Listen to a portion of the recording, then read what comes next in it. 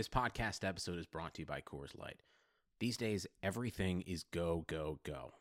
It's nonstop hustle all the time. Work, friends, family expect you to be on 24/7. Well, sometimes you just need to reach for a Coors Light because it's made to chill.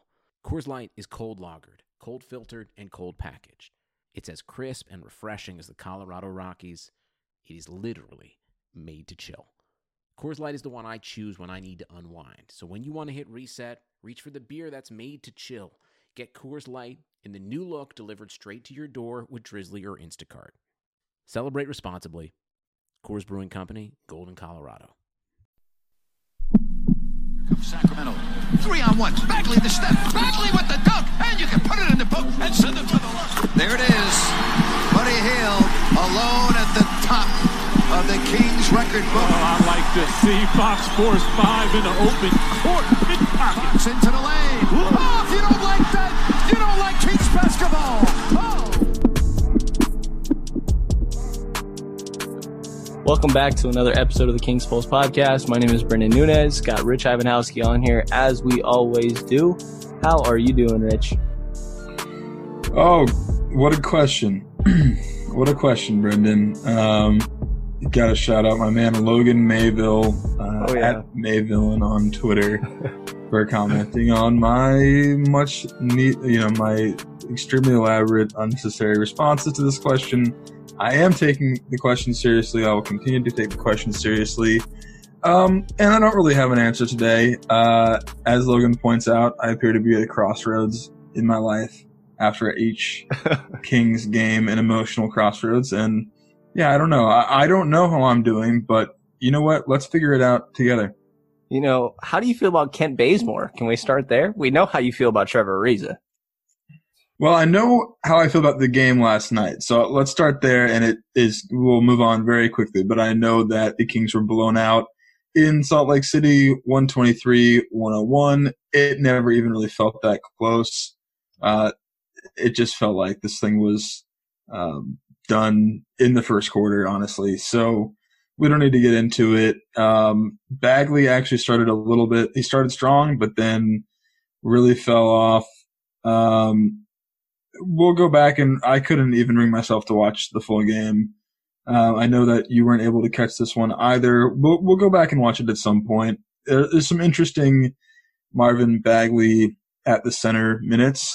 Maybe some things to be learned there, but again, going up against Gobert, this one I'm going to say is there's nothing to learn. So yes, but let's move to the trade. Do you have the details of the trade in hand? I have Sam Amick's tweet in front of me where we have the Kings sending Trevor Ariza, Caleb Swanigan, and Wenyen Gabriel to Portland for Kent Bazemore, Anthony Tolliver, and Portland's second rounders in 2024 and 2025. Yeah. Instant reaction there? The main name that stuck out to me was kind of Wenyen Gabriel, interestingly. But yeah, I don't know. I know that Ariza clearly, Portland needs a three that can kind of at least attempt to guard the elite threes that are in the Western Conference. I mainly saw it from Portland's side, and it's nice to get 2 second rounders back, I guess, for Trevor Ariza, and you get a serviceable role player in Kent Bazemore. Yeah. This trade has not been made official yet. It will not be made official until the 21st, which is Tuesday. And I wonder if those picks will have any protections. That's kind of a weird thing to ask, but It does happen. It does happen. There are sometimes second rounders that get protected. It wouldn't shock me if there was some weird protection on one of them because it does kind of feel like a lot for Ariza. Well, the Blazers were the highest team into the tax, and they're saving about $12.5 million in salary, according to ESPN, and that's written by Jason Quick, who covers the Blazers for The Athletic. So I think that was a main portion of it here. Yeah, I guess that's not straight up salary. That must be with the luxury taxes. Yeah, exactly. Huh. Yeah, I mean, I guess they're just paying to get off of those picks, but I agree with your first initial reaction, which is like, man, Wenyon's in this deal. Yeah, that kind of bummed me out. definitely. I mean, you were definitely pushing for him to get some of the minutes here. I mean, we've seen him play anywhere from the 3 to the 5, really, and he's been knocking down the long ball. I think he's been great in his time in Stockton and never really got a chance in Sacramento. So, I mean, mainly I hope that he can break the rotation in what is a really injured front court going on in Portland. Yeah, he can really shoot the ball, and that is valuable. I was hoping that the Kings were putting a premium on the players they brought through Stockton. They did right by him by giving him an NBA contract this year. I would have liked to seen him get a little bit more of a look at times. And I do believe in his potential. I don't think that I'm certainly not going to sit here and say the trade is not a good trade simply because Wenyen was involved. But yeah, I mean, the problem is that I could see Wenyen being more serviceable than, some random second round pick in the future from Portland. So it takes a little bit of the wind out of my sails.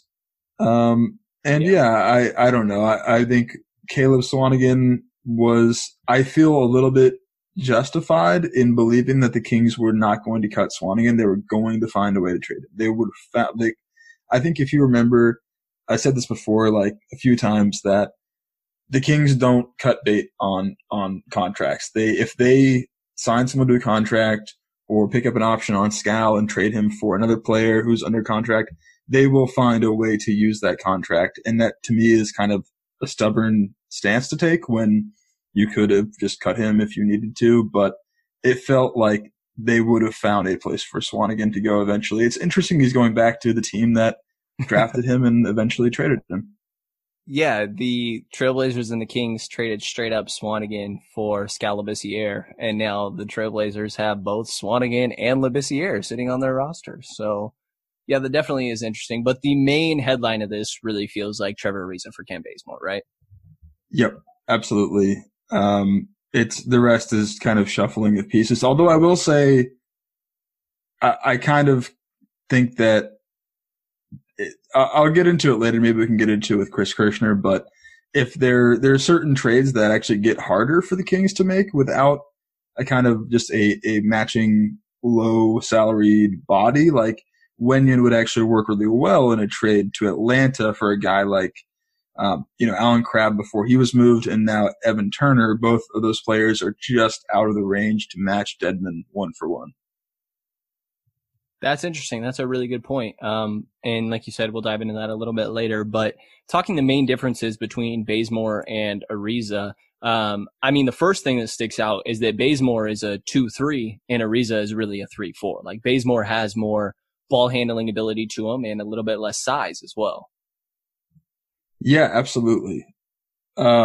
This is another potential downside to the trade. I think I'll get into this later, but I overall think this was a decent trade.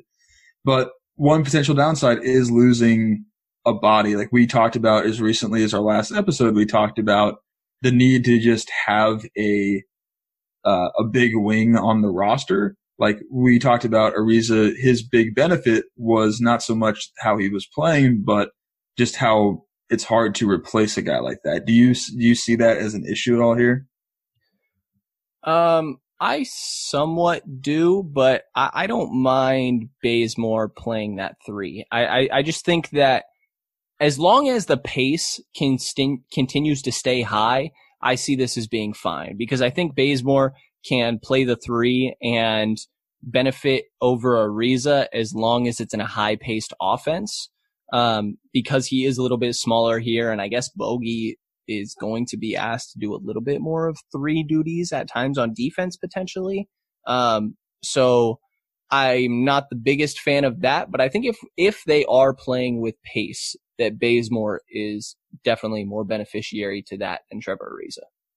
I definitely have a problem with Bazemore playing the 3. It's not the end of the world. 3 is the thing, But I just don't get it. Like, Bogdan Bogdanovic is not used to play the three, despite there were times when the Kings desperately needed a three. Before Trevor Ariza, before Harrison Barnes joined the team, like they just needed a body, anyone at all that could play the three. Bogdan is listed as 2 inches taller than Bazemore, 25 pounds bigger than Bazemore. I think Bazemore is smaller than you may think, and he's kind of been forced to play the three out of necessity in the, injury decimated Portland lineup this year. But I don't think that he's really anything near an ideal size to play the small forward position. I think that's fair, but when you're defending backup threes, I don't think that Sacramento's going to struggle all too much in that regard. And the main thing for me is that he's a more well-rounded player than Trevor Ariza was. Trevor Ariza was very strictly 3-and-D, and we both know that both of those aspects were not there at all times this year. And now, Bazemore is career lows and practically across the field. Field goal percentage, 3-point percentage is not looking great for him. But I think his ability to create plays and really make something happen off the dribble is going to be a little bit more kind to Luke Walton's system. I know Omer Khan. Whoa. Luke Walton has a system? Right? I definitely have had a lot of people saying this to me. Omer Khan has pointed out that Ariza is running a pick and roll way too often. And I am much more comfortable with Bazemore doing that than Ariza. And I think the ball moves left to right, and whoever has the ball in their hands tends to end up running a pick and roll. And I would much prefer Bazemore doing that over Ariza. All right, how many possessions a game is Trevor Ariza running a pick and roll? Because I don't feel like that's much. Right, probably 4. Right. Should we pause to look this up? I can look this up pretty quick, but if you can, yeah. Yeah, I can do that. It just doesn't it doesn't feel like that's really what he's doing that much. It feels much more that he is kind of just spotting up a lot. All right, I got it here. He's been a pick and roll ball handler 5.8% of the time. And he's spotted up on 45.4%. That okay. Yeah, and Ariza definitely is a better spot up guy than Bazemore. That's not going to change. Just looking at this now, it says that he's only had these are possessions that end in him shooting the ball, but he's only shot the ball twice as a pick and roll ball handler, and he's only shot the ball once as the roll man off a pick and roll. Interesting. Okay. I do feel like I see him initiating and just dribbling a bit more than I would want. Ariza that was. And I don't know, we at times have wondered where is the offense going to come from when Fox is not on the floor, and with Bogdanovic being injured recently. And I think just Bazemore, it just gives you another creator. Like, would you prefer Bazemore initiating the offense or Buddy Hield? Yeah, obviously Bazemore, but that I think that these arguments are all fallacies because there are just still better people to be initiating the offense. Like that's not the choice. That's a false choice. It's a false dichotomy. You can have Bogdan Bogdanovic, initiate the offense. You can have De'Aaron Fox initiate the offense. You can have Corey Joseph initiate the offense. You can have Harrison Barnes initiate the offense. You've talked about how he's been a really strong passer for his position. So at least this year, I don't think that either is a really a good choice. Are you currently paying off student debt? Interested in improving your financial literacy or looking for new ways to earn income in today's ever-changing digital landscape? Well, on the Talk Money with Mesh Lakhani podcast, Mesh will follow paper trails, chat with experts, and break down complex ideas to bring clarity to the mystical financial phenomena. Each episode will be filled with compelling stories covering a broad range of subjects, from buying Bitcoin, dealing with student debt, and everything in between. Listen to Talk Money with Mesh Lakhani on Spotify or wherever you listen to your favorite podcasts and learn how to spend, invest, and earn for today's economy. Interesting. Okay, so I feel like Bazemore brings a little bit more versatility. I think maybe he's not as good in the specific aspects of hitting the three ball, but what do you feel like is going to be the difference switching from Bazemore to Ariza mainly? for me, the difference is all about athleticism. You're definitely right, and don't get me wrong, you are right that Bazemore is a more well-rounded player, but that is kind of damning with fake praise, because I don't know that he's like really good at much of anything right now. Right. So it's like, I mean, I would rather personally have a player that is really, really good at one thing. And I wouldn't even say that Ariza was that. But just if I got the choice to have a player that had one great skill versus a well-rounded, but still well below average at everything, but we see that with Buddy, right? And like, if we're talking Luke's system, then where he really asks guys to seemingly put the ball on the floor, he wants these wings to be able to create a little bit and make something happen. Like, Buddy is a prime example, I feel like, of having one skill, but doesn't really go into what Luke wants from wings. Buddy Hield being misused as badly as he is still better than Kent Bazemore being used in an ideal situation. Like, Buddy Hield is still hitting, 37% of his threes. Buddy Hield is still scoring over 20 points per game. He is still far more useful than Kent Bazemore. I think that you're selling yourself a little too hard on Bazemore. I just don't. I also think that it's a mistake to say, well, within Walton's system, he's going to be better than Ariza. It's like, well, Walton's system is bad. Like, it's really bad. He's done a bad job with this team, and he's losing tons of games. Like, I don't care how well any player fits into Walton's system right now. He needs to change his system.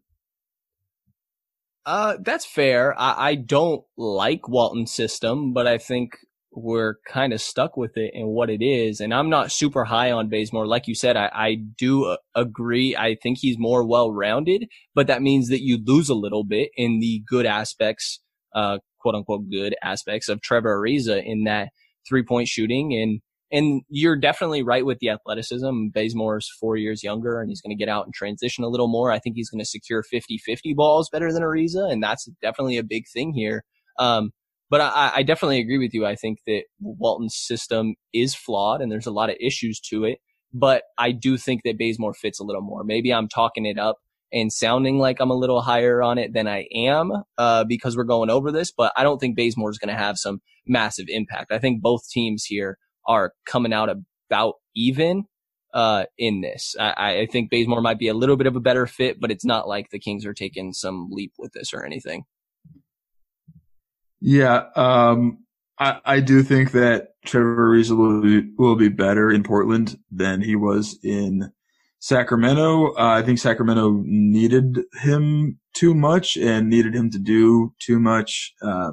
He can kind of just, take a smaller role and just knock down more open threes and not be asked to do so much in Portland.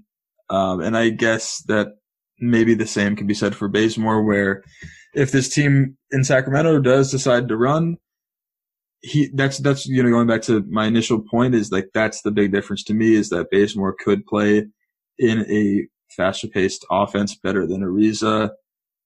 He probably feels like a better fit in terms of age and athleticism next to De'Aaron Fox and Buddy Hield than Trevor Ariza was. Certainly, I think we could say that. Bazemore, when he was in his, early 20s, super, super, super bouncy guy, and still retains a good amount of that. Just turned 30, so, obviously not at the peak of his physical skills, but still a pretty bouncy 30-year-old. So, I think that we don't know. We don't know the deal with the pace for this team. We don't know the plan for Bazemore with Luke Walton. We have no real idea of what's going to happen with this team going forward. But I could see him being a better fit, I guess. And let me ask you this, though. Realistically, what does it matter? What does it matter? I mean, this season is essentially over. And I think that Kent Bazemore will be leaving the team after this season. So does it matter to you at all? I mean, we can talk about Bazemore being a better fit than Ariza. We can talk about his ability. This is something else I noticed, by the way. I just want to throw this out there. I was writing about how Bazemore has a much better mid-range game, and he can pull up, he can create his own shot, get to different places on the floor. I noticed that Ariza didn't make a single shot this season on the Kings between 3 feet and the 3-point line. So he was at the rim or the 3-point line. He was 0 for 20 from 3 feet to 20-something feet. I know researching him at the beginning of the year that he was always a very high percentage in regards to the amount of attempts that were 3-pointers. Like, he is very good about not having the mid-range as a part of his game. Yeah, it just was I feel like just out of pure chance, you're going to make a floater range shot eventually just from, right, a broken play and, oh, look, you're completely open for this or what have you. But Bazemore has been decent in the mid-range. He's been terrible at the rim this year, though. Baze has? Yeah. Cleaning the glass, which has that garbage time filter, has it at 42%. NBA has it at 41.5%, but that's easily the lowest of his career. Last year was 57. He's usually about mid-50s, but this year he's been terrible at finishing around the rim, and he turns the ball over pretty often. I think that he starts to drive and not really have a great plan in what he's going to do. So I do think that Kings fans are going to be frustrated with him at times because turnovers is the last thing that a Sacramento team needs that's already bottom 10 in turnovers per game. And to answer your question, it doesn't really do anything this year. Like you said, this year is already a failure, really. And the only thing that's going to end up lasting after, and we should mention all these guys are expiring contracts aside from Ariza that has that non-guaranteed second year. But the only thing that's going to last after this season, more than likely, is going to be those 2024 and 2025 second round picks.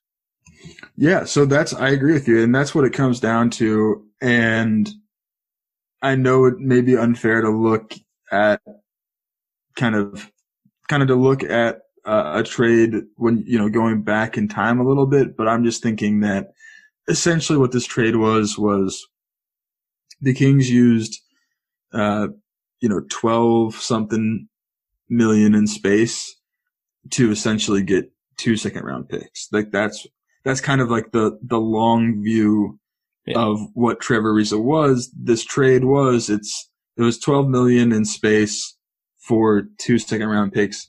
Does that work for you? Does this still feel, to me, that feels like not great. But this feels like a decent recovery from potentially a worse use of that money. I don't know. I don't have an issue with it because it's just this year. It's not like going further on. So yeah, I mean, that is essentially what you're kind of looking at here. And I guess the Kings open up a roster spot as well, which I don't know what you would do with that. That could just come in handy with a future trade. I know that Woj had tweeted out right after this that the Kings are also still looking to shop Dedmon here, as we expected. But yeah, that is mainly what it comes down to, is that you got 2 seconds to help Portland not pay so much in the luxury tax just this year. And then after this season, there's not going to be much left over. Yeah. And that's fine. It's a decent recovery, but I think what bothers me about this trade is not the trade. The trade is totally fine, totally passable, a potential positive.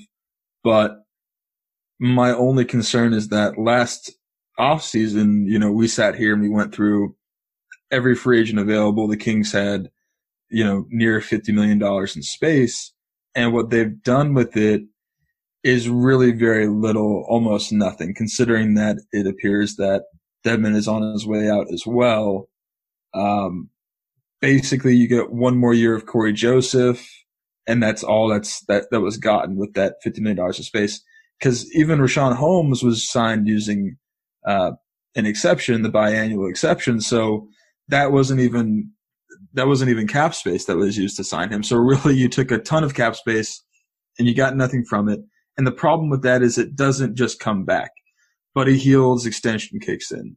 You either need to re-sign Bogdan Bogdanović or at least keep his RFA cap hold, or, maybe he's traded. But my point is that the Kings are not going to have much cap space at all for a very long time, it seems. It seems like unless this team is completely broken up, the core is completely scattered to all the ends of the NBA, this was the Kings' chance to use their cap space effectively. The last chance they had to use cap space effectively with this core. So I don't know. That to me, it's kind of sad to look back on that and to realize that it was probably a failure. Yeah, it is. I think it's safe to say that. The Dedmon thing is just such a weird situation. You have to think he just wasn't utilized correctly, but at the same time, he was just terrible at basketball. So I don't know. It's kind of hard for me to knock them on that. But they definitely could have handled it better. This Ariza one we kind of knew was an overpay, and I think they did an okay getting somewhat back for him. But yeah, we mentioned it on the last episode with Tim Maxwell. They could have used that as cap space to acquire an asset and Mo Harkless, or an asset and TJ Warren. There definitely was better uses of this cap space. And yeah, clearly, I mean, the Woj tweet is that the Kings continue to search for an avenue to unload center Dwayne Dedmon, which definitely sounds like there's potential that they are giving up a couple assets. You know, they have plenty of second rounders to offload in order to get rid of Dedmon. But yeah, that contract is the most surprising one here to me. Yeah. And again, like you said, these didn't feel like failures at the time. It felt like a good offseason. It felt like a very good offseason. It really it felt like the Kings made, at least as far as you and I are concerned, and I would say the majority consensus of Kings analysts were concerned, that these were three solid veterans, overpays, but not crazy damaging overpays, kind of like a Sacramento tax situation. And that's just kind of one of those things where you scratch your head and you go, well, these felt like good moves 6 months ago, and now they feel like failures. And it just feels, I know that other teams in the league, that will happen to other teams in the league, but it just feels so Sacramento Kings for successes to turn to failures within a span of a few months. So I don't know. It's pretty grim right now. The Kings are just like a few games, really 6 games out of being the worst team in the league at this point. So the playoffs seem kind of done. This year seems kind of done. We just crossed the halfway point. Maybe I'm wrong.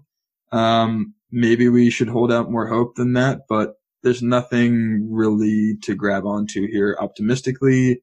Maybe these 2 second-round picks turn into, Manu Ginobili, whatever. Like if the Kings start drafting second-rounders like the Spurs, then this is a great trade and there will be hope again in the future. But again, just not a reason to have a ton of faith, right? Yeah, I mean, there's definitely not. Even just looking at the past of the Kings drafts, none of it you can really be optimistic about. 2017, George Hill, Zach Randolph, both of them get traded. 2018, I guess you still have Bjelica and Yogi Ferrell. And then in the most recent offseason, you're looking at Ariza that just got traded. You mentioned Corey Joseph still on the team. And then Dedmon requested to be out very quickly into his run, and he was the guy that we were highest on. So yeah, there really is not much reason to be optimistic here. And then the other piece that we haven't really mentioned yet is Anthony Tolliver. I mean, do you really expect him to get that much run in Sacramento, if any? I do not expect him to get much run. I think he'll probably get some cursory minutes here or there, maybe fill in for injuries, stuff like that. But yeah, no, I don't think he'll get much run. He used to be a King in 2016-17, and he seemed to be like a kind of a mild fan favorite and pretty from all appearances, a positive influence in the locker room. But that's about it. I mean, that's a very low impact part of this deal. Definitely, yeah. He's got 10 DNPs this year on, like we've mentioned, a depleted Blazers roster, as well as 8 games of less than 10 minutes played. Don't expect much aside from, like you said, filling in for, say, Bjelica. He happens to be out Bagley, and you just hope that he can come in and knock some threes. And not much on the defensive end. I guess he is now the veteran presence on this team, since Bazemore is a couple years younger than Ariza, 4 years, and Tolliver is now the journeyman and the veteran presence in the locker room, I guess. Yeah, fair enough. And I think one other thing, I don't believe that Tolliver's contract can be aggregated in another trade. So that it doesn't even really work. I was thinking that Tolliver could be combined with Dedmon to match, Evan Turner or something in a return to the Hawks for Dedmon, but even that does not seem like an option because Tolliver was signed with the MLE, so he is not able to be aggregated. The Kings Pulse podcast is recorded and hosted on Anchor. It is the easiest way to make a podcast, and it is 100% free. It gives you everything you need to record, edit all of it so it sounds smooth and professional, and upload it all from your phone and or your computer. They distribute your podcast to every major platform. They give you an opportunity to make some money in the process as well. Download the Anchor app or go to anchor.fm to get started.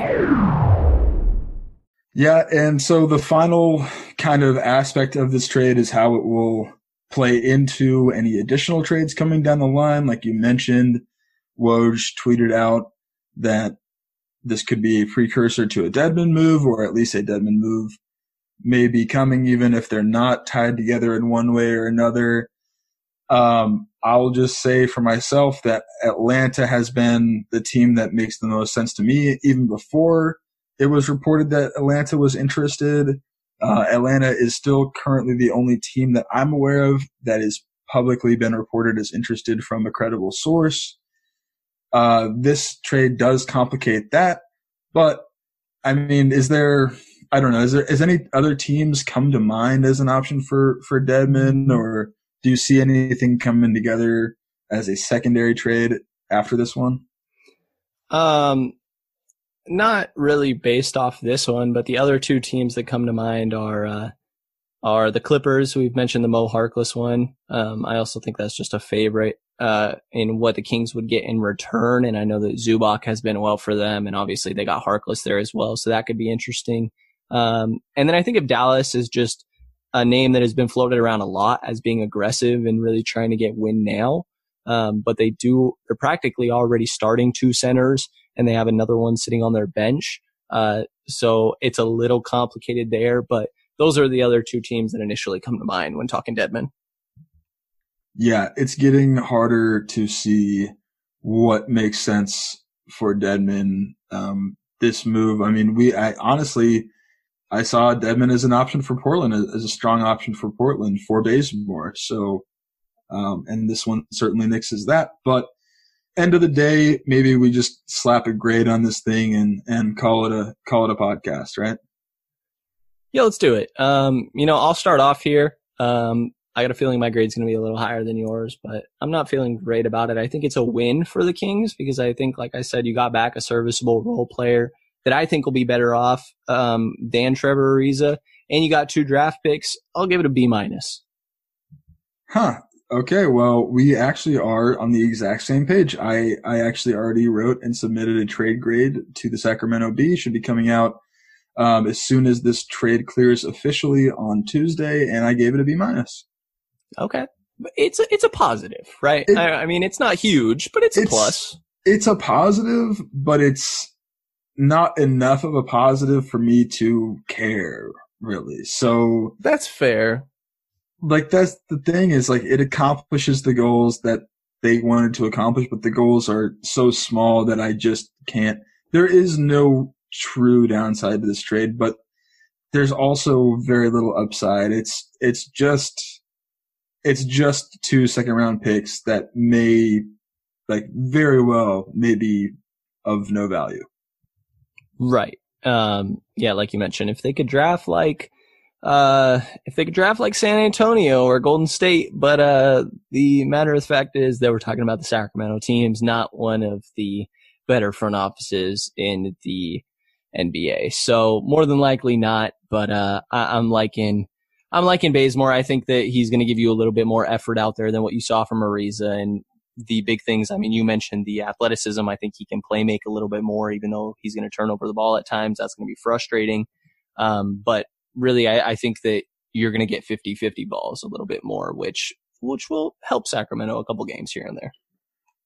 Yep. It's, to me, the player wise, it's close to a wash. And then it's just the picks for me. But then again, I mean, I'll just mention this as well. Those picks may just be sold for cash too. So this could end up being Right. just a finance for finance type of deal, and that's why I can't give it even a full B. Totally fair. You posted a picture of a pickle pizza. Have you tried this? What is wrong with you? If I could get my hands on one, I would, believe me, I'd be trying it. Would you actually? think this is an East Coast thing, or it's not like an anywhere thing. It's just some weirdo on It the shouldn't East be a Coast. thing. Yeah, no. Yeah, I would that's absolutely try that. disgusting. It sounds Disgusting. great. I love pickles. I hope that it's actually just potatoes and that's like photoshopped, because potato slices on pizza are great. No, it's a real thing. You can Google it. There, you can find the restaurant on the East Coast that does this. Do you just like fall asleep to like Googling pictures of weird pizza? Often. And Often. I mean, and it's got that ranch on the side. Think about that. Come on. That's good. I hate pickles. Pickles on pizza dipped in ranch. That's absolutely doing it for me. Ranch So is good, but pickles, no. what's like No. the weirdest pizza you've ever had? The weirdest pizza I've ever had. I don't know. I used to serve at a pizza place specifically, so people make some weird things. Man, I don't really have like a weird pizza though. You're the pizza guy here. There's a great pizza place in San Francisco. I used to live next to it, called Pizza Orgasmica, and they do some wild shit there. They have one that's really incredible. It's shredded chicken and corn and a white sauce. That's Okay. very good. Yeah. Oof. Yeah. And I think I mentioned this before with Tim, but the worst pizza I ever had was in Colombia, South America, where they put raisins on their cheese pizza, Ooh. and that shit is extremely whack. Yeah. I don't know if that sounds better or worse than pickles. Yeah, that's pretty terrible. Yeah, no, but white sauces on pizza are definitely the way to go. If it's combined Really? with the white stuff, with the right stuff. That white stuff. Yeah, that was not great. Do you enjoy corn? Do I like corn on pizza? Yeah. Or no. Just like do you like corn? Like is corn I like corn on the palatable cob for with you? salt and butter for sure. Like corn niblets. Like, are you cool with that? If you're, I'm cool filling with up your corn. plate. Yeah, I think you might like this corn and white sauce and shredded chicken pizza. And it's a not bad. cornmeal crust. It's pretty good. And then before, I know we got to run. The 49ers are just starting here. Hopefully plenty of you Kings fans listening are 49ers fans and can enjoy a little bit of playoff football. But if you're a Raider fan, unsubscribe. I mean, you already have probably. I mean, those poor guys have already lost their team to Las Vegas. I really respect Raider Nation. I'm a man with no home in terms of football. I don't really have a team. I don't It's really because care. you like terrible teams. Well, I'm really enamored with the Raiders. I really am. I love their colors. I love their logo. I'm really interested in it, but I'm not going to get off into that one second. I just got to know, are you down with like barbecue chicken pizzas? Because I was just hearing some people talking about this. Like, is that an abomination to you? Or would you rather just go like cheese and pepperoni every time? Oh, I'd much rather go cheese and pepperoni. Like, I don't like barbecue sauce. I was just talking about this earlier today. You don't like barbecue sauce? No, I don't like period. tomato. So I don't like ketchup or like many things with tomato. Tomato is just Okay, a no-go like for me. regular pizza sauce? No, like if there's red That's sauce just with tomatoes. You're right. Brendan. You're right. I'm totally aware of this. But red sauce, if it's just not that much of it with other things, I'm totally fine here. If there's a pizza with a lot of red sauce, I'm not into it. So I don't like barbecue sauce, so I'm not into this barbecue and chicken. All right. We'll leave this for next time, but I am personally deeply offended that you don't like barbecue sauce. Like, the podcast is in danger of ending. Barbecue sauce is life. Barbecue sauce is everything. Sweet Baby Ray's for the win. I can't believe it. Yeah, no, barbecue sauce is a hard pass for me, and like ketchup with my fries is a no-go. Yeah, not a tomato guy in any sort of way. You like that white stuff. Probably putting mayonnaise on those fries, aren't you? No, ranch. You mentioned ranch earlier. Ranch is good. Ranch is the go-to dipping sauce. Okay, fair enough. All right, Well, thanks to everybody for listening to this episode of the King's Pulse podcast. Hear from us again in the next couple days.